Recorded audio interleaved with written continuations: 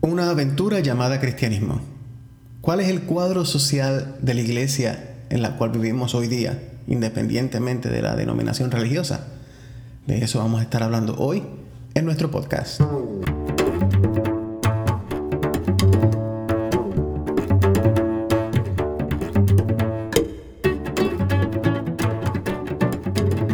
Saludos amigos y bienvenidos a la edición número 8 de nuestro podcast en blanco y negro. Este que les habla es JC, y antes de comenzar con el podcast de hoy quería recordarles que la mejor manera de escuchar este y otro podcast es a través de la aplicación Podcast para iPhone o Stitcher para Android. Puedes buscarnos en nuestra página web jcsnotebook.com, JC's Notebook en Facebook y JC's Notebook en Twitter. Estaremos muy contentos de comunicarnos con ustedes a través de nuestras redes sociales. En el tema de hoy quería compartir con ustedes una parábola moderna escrita por el pastor Max Lucado, y la encontré muy interesante y entiendo que van a identificar la realidad social de su iglesia en este cuadro. Después vamos a estar discutiendo un poquito más sobre la misma, pero dicha parábola se llama la Parábola del Río. Y esta parábola nos cuenta que había 5 hijos que vivían con su padre en un palacio en las montañas. El mayor de los hijos era el más responsable y el más dedicado ante las tareas de su padre, pero los otros 4 eran 4 hijos rebeldes. El padre siempre le advirtió a sus hijos de que no jugaran cerca del río, porque el río que corría cerca de la casa era un tanto traicionero y las corrientes cambiaban frecuentemente y era un poco peligroso. Los hijos, en los mandados que mandaba hacer su padre, siempre se acercaban al río, hasta que un momento, jugando, ¿no?, con quién era el más atrevido, se fueron acercando más, hasta que en un momento estaban a la orilla del río y vino un golpe de agua y se los llevó todo río abajo. Estuvieron batallando con las corrientes y tratando de salvarse el uno al otro por el camino que iban. Parecía que no iban a sobrevivir, hasta que el mismo río, en una de esas curvas, los lanzó hacia la orilla y pudieron sobrevivir al río, pero estaban sumamente lejos de la casa de su padre. Los 4 hermanos se quedaron cerca del río a esperar que las corrientes bajaran un poco, a ver si se les hacía fácil comenzar a caminar río arriba para regresar a la casa de su padre, a su casa. Pero cada vez que intentaban, una vez que las corrientes y el volumen de agua que estaba bajando disminuyó, ellos trataron de caminar río arriba, pero lamentablemente la corriente, con todo y que el río estaba calmado, eran demasiado fuertes para ellos poder caminar río arriba. Los días siguieron pasando y lamentablemente no había forma como regresar a la casa de su padre.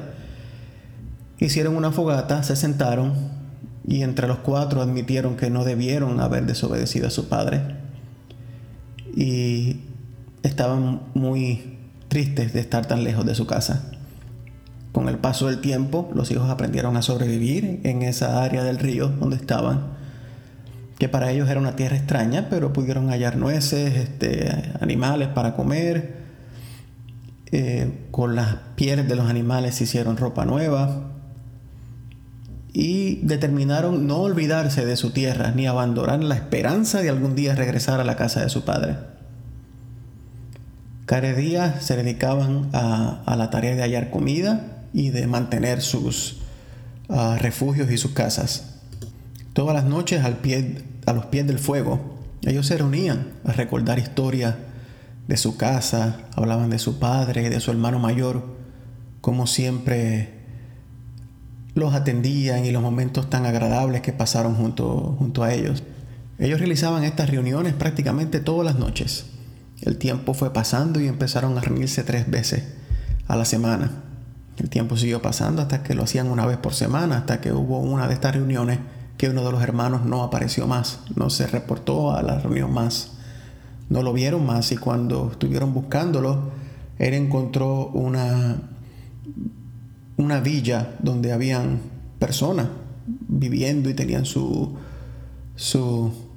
comunidad, y este hermano, prácticamente perdiendo toda esperanza, les dijo a sus hermanos que ya no iba a esperar más por su padre, que ya estaba cansado, que había pasado mucho tiempo y que ellos tenían que resignarse, y que él iba a hacer su casa y su vida y se iba a formar parte de esta villa que había encontrado y que no pensaba regresar. El otro de los hermanos que quedó, después que este hermano se fue, habló con los otros dos hermanos y les dijo: mira, yo no puedo permitir que esto pase. Nuestro padre va a estar sumamente enfurecido de que este hermano ha decidido irse de nuestro lado, así que yo voy a seguirlo hasta la villa. Tengo aquí una libreta y un papel que encontré, y voy a estar anotando cada cosa que mi hermano haga mal, para cuando mi padre venga le voy a decir todas las cosas que mi hermano hizo mal. Así que yo voy a estar en aquella montaña, voy a estar apuntando cada cosa que mi hermano haga mal para decírsela a nuestro padre, porque él no puede estar viviendo así. Y ese hermano se fue simplemente a estar pendiente a lo que hacía su hermano para apuntarlo, para decírselo a su padre. El otro hermano dijo: bueno, yo voy a empezar a construir un camino dentro del río. Voy a empezar piedra por piedra, a tirar piedra por piedra en el río hasta que yo pueda construir un camino y regresar a la casa de mi padre. Cuando mi padre vea el camino que yo hice, cómo yo con mi sudor, mi esfuerzo, mi sacrificio pude construir este camino en el río, de seguro que me va a dar todo lo que yo quiera cuando llegue a la casa. Va a estar muy orgulloso de mí.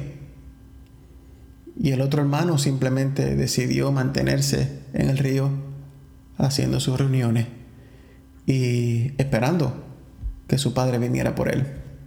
El tiempo siguió transcurriendo. El hermano hizo su vida en la villa. El otro continuaba apuntando todo lo que hacía su hermano. El otro hermano continuaba tratando de construir el camino río arriba, pero te podrás imaginar, tirando piedrita por piedrita, después de varios meses, era poco el progreso que había hecho.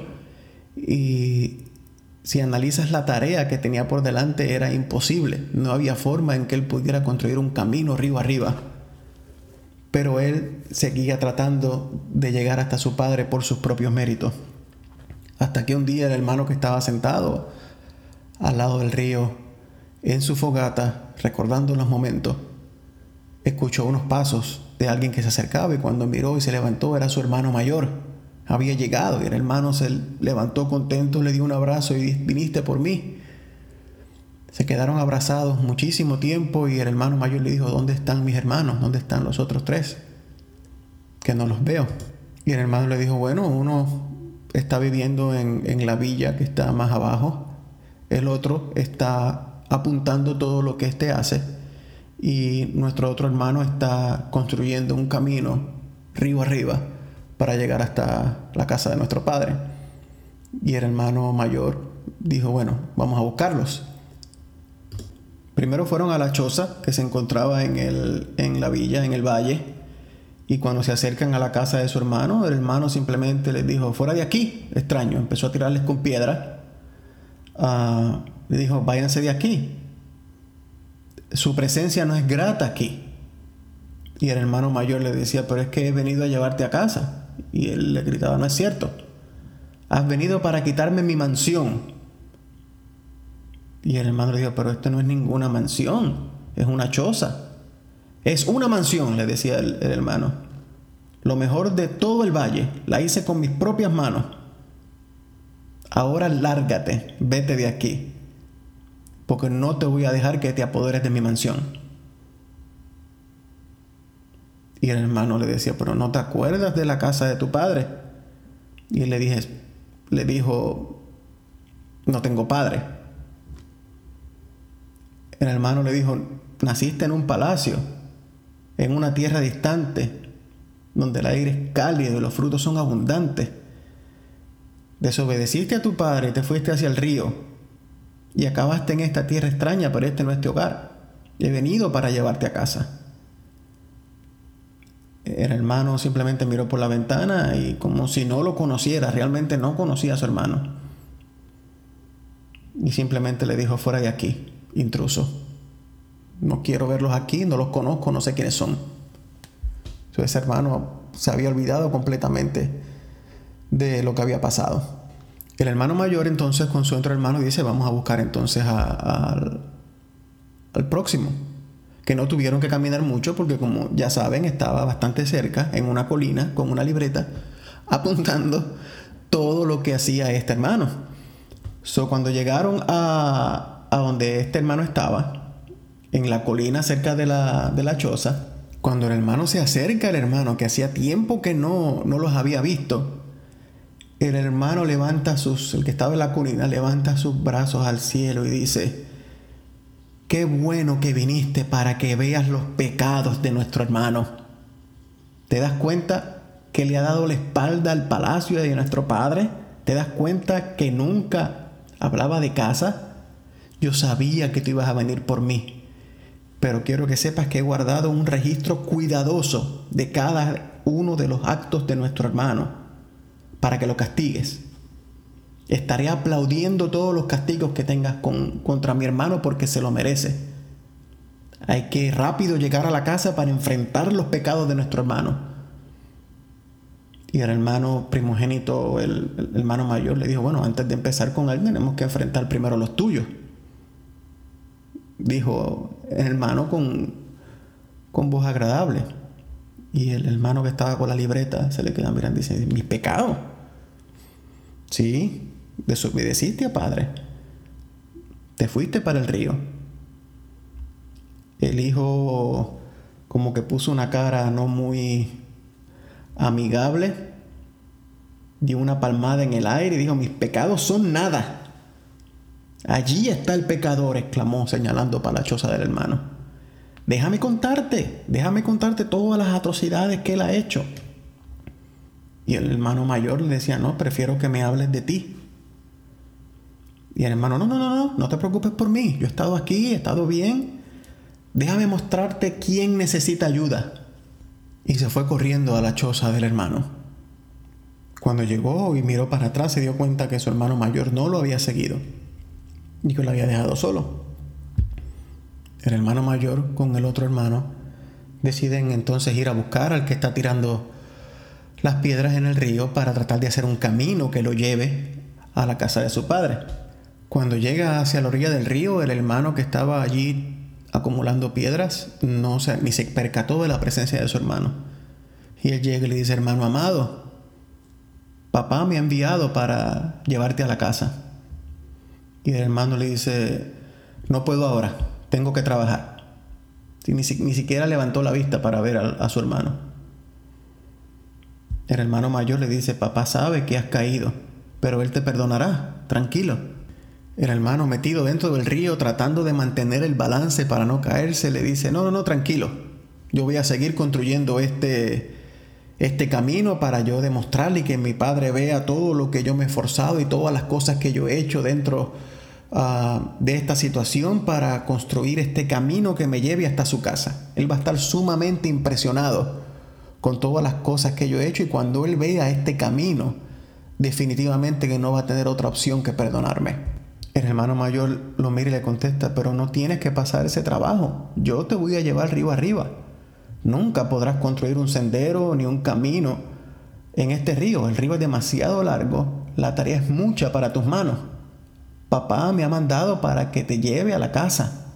El hermano que estaba en el río por primera vez levanta la vista para ver a su hermano y le dice: ¿cómo te atreves a hablar con tanta irreverencia? Mi padre no me va a perdonar con tanta facilidad. Yo he pecado y he pecado grandemente. Necesito hacer este camino para poder llegar a la casa de mi padre. Los dos hermanos regresaron al área de encuentro en la fogata y el hermano mayor le dice: es triste que los demás no vinieran. Es triste que uno decidió divertirse, el otro simplemente se enfocó en juzgar y el tercero a trabajar. Ninguno escogió a nuestro padre, de modo que se quedarán aquí. El hermano menor asintió lentamente con su cabeza. Ahora nos toca regresar a la casa del padre. El hermano menor mira al hermano mayor y le pregunta: ¿tú crees que mi padre me perdonará? Y el hermano mayor le dice al menor: ¿tú crees que me hubiera enviado si así no fuera? Y ambos entonces regresaron a la casa de su padre. Esta pequeña parábola realmente nos da un cuadro social de realmente de qué se componen las iglesias hoy día. Y el mensaje de este podcast en este momento no es que dejes de congregarte, no es que no asistas a la iglesia, es simplemente que busques aquella iglesia que se enfoque en el Padre y no en las diferentes tareas que vimos en esta historia. En todas las iglesias vamos a encontrar ese hermano mayor, ese hermano prudente que se deleita en la presencia del Padre y que se preocupa por los demás. El segundo hermano es el hermano materialista, que lo que le importa es más las cosas del mundo y lo que hay en él que su padre. El tercer hermano era el hermano legalista, que se enfocaba más en ver los errores de los demás que en ver los propios. Y el cuarto hermano era el hermano religioso, fanático, que quería ganar los favores de Dios con sus propios esfuerzos y sus propios méritos. El quinto hermano, el más pequeño, era el hermano humilde, que tenía un corazón abierto a la enseñanza y a recibir dirección de parte del Padre. En este momento yo simplemente quiero decirte que tú has sido salvo porque aceptaste el amor de Dios. Ninguno de los que me está escuchando en este momento se ha ganado la salvación, sino que Dios se la regaló. No tienes que construir un camino río arriba para que tu Padre te perdone. Ni es necesario que compares tu vida con la vida de los demás para que te veas justo delante de Dios. Yo entiendo que Dios tiene un camino específico para cada persona, tiene un plan específico para cada uno de sus hijos. Y contigo no es la excepción. No puedes comparar el capítulo número 5 de tu vida con el capítulo número 15 de la vida de otra persona. Dios tiene un plan perfecto para tu vida y se cumplirá cuando pongamos toda nuestra vida y nuestras cosas en sus manos. La realidad es que nadie merece nada de Dios. Todos somos pecadores. Todos fallamos igual, de forma distinta. Sin embargo, todos somos capaces de recibir la gracia, el amor y la misericordia de Dios por igual. Que tu fe nunca se acabe y que tu confianza en Dios nunca desfallezca.